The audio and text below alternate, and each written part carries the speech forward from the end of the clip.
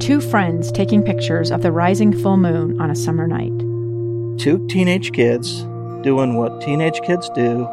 When a stranger with a gun and a death wish changed everything.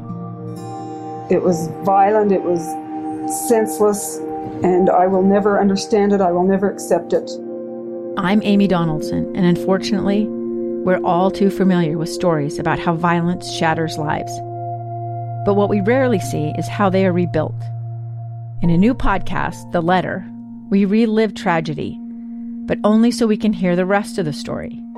The struggle to reclaim lives, the realities of grief, and the possibilities of forgiveness. I believe in miracles. Sometimes I thought, there are no miracles. Yeah, there are, and this is a big one. Follow The Letter at theletterpodcast.com or wherever you get your podcasts.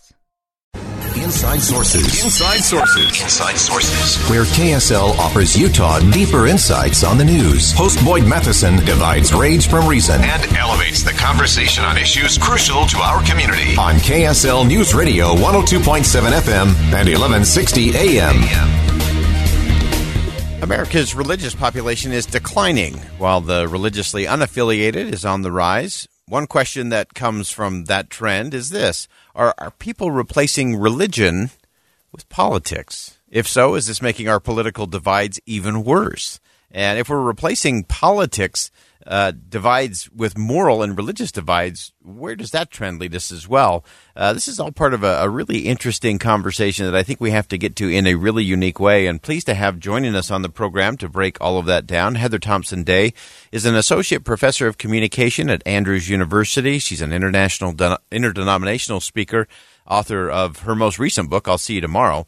And she's also a contributor for Religion News Service, Christianity Today, Newsweek, and the Barna Group. Heather, thanks for joining us. My honor. Excited to be here. So let's begin. You actually had a great piece in Newsweek. Thank you. Religion Without Religion. And you actually start by sharing a conversation with your friend. Just share that for us. Yeah. So I have a very good friend named Jason who we grew up both working at the same Christian summer camp, talking and reading the same Bible and singing the same hymns. And like many young adults, he developed questions that he didn't feel the church was capable of answering. And so he left. Would be identified probably as a religious nun right now, which is a quarter of the population, by the way. First time we're seeing statistics like that. And so I opened the article by sharing these conversations that I would have in my living room with my dear friend Jason, where we would just go back and forth, him not believing, me wondering how he got to that point and trying to share data and research as to why I did believe. And neither of us have changed our minds. And that is such an interesting discussion. And it's one of those where I love the fact that you're still friends. And yes. And that you're still having the conversation, that you're curious about why he believes what he believes or doesn't believe, and he's curious as to why you believe what you believe. And I think that in and of itself is such an important thing for all of us to recognize, is that we can still be curious about that. Your article goes on to kind of dig in to that a little bit in terms of what it means and what it means more broadly in terms of all of our conversations in the country.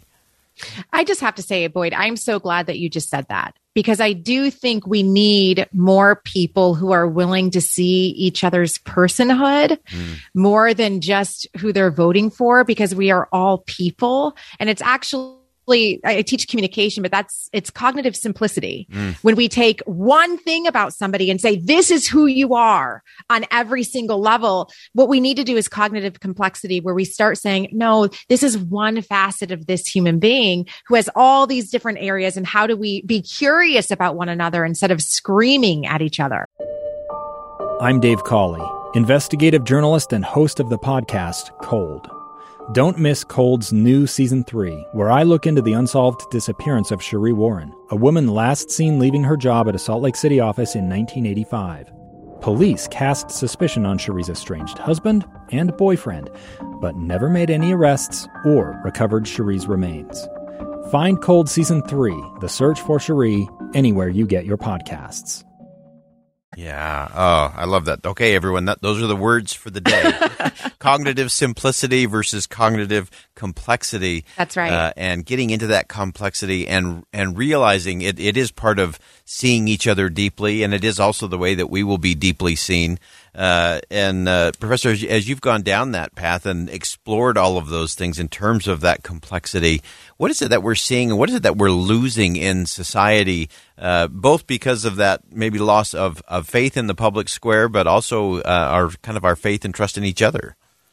So in the article, I quote Shadi Hamid, who writes this article for The Atlantic that says America without God. And he's actually the first one that I saw make this connection to say, okay, all of a sudden we're having these people who are no longer identifying with Christianity, and yet we're seeing a deep sense of political morality, right? So what happens when people stop attending church, but start using the exact same language? For example, in the article, I say, it's not that you're just a Democrat, you are a baby killer. It is not just that you are a Republican, you are deplorable, right? What happens when we use that type of religious language for politics?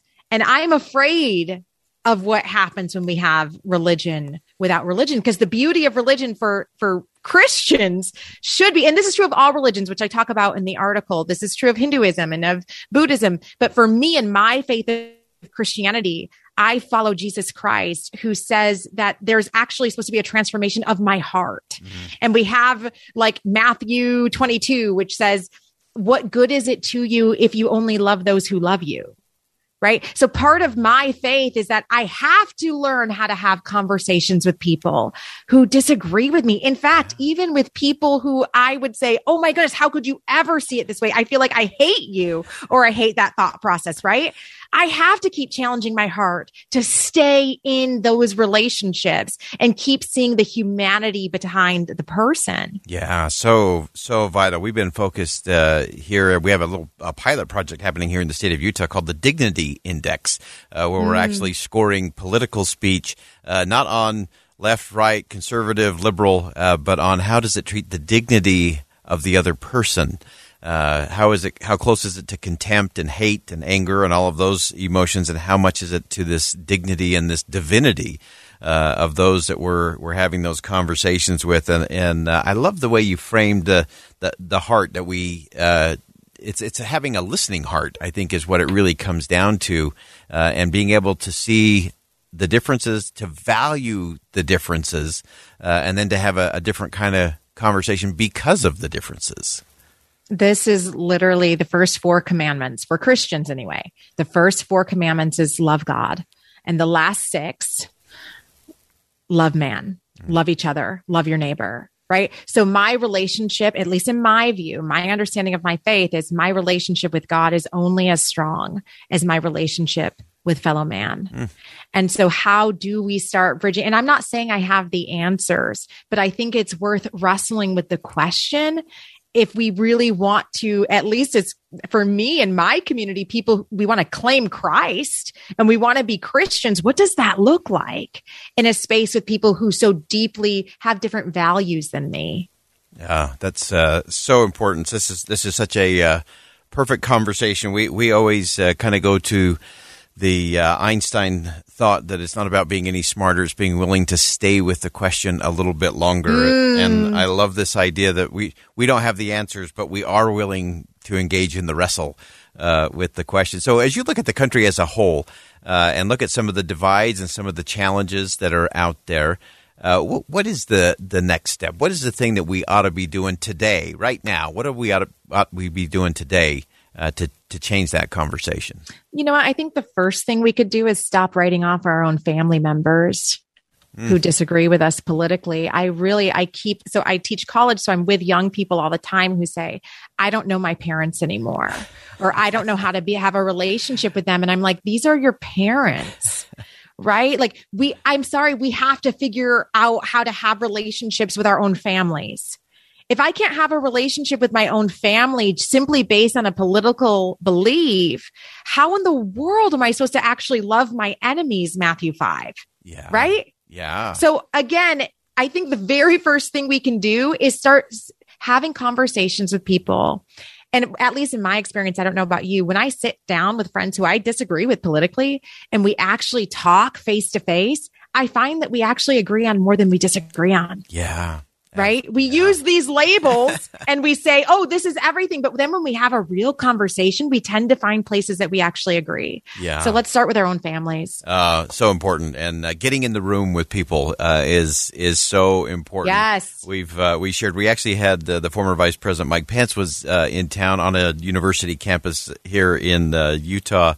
And one of the students, I asked for a comment about his experience of being in the room and listening to the former vice president. And he introduced himself as a socialist who had spent the last 5 years arguing about and being angry about everything that Mike Pence had ever said. And then he was in the room with him. And he just kept coming back to this. He was not the monster I had created in my mind.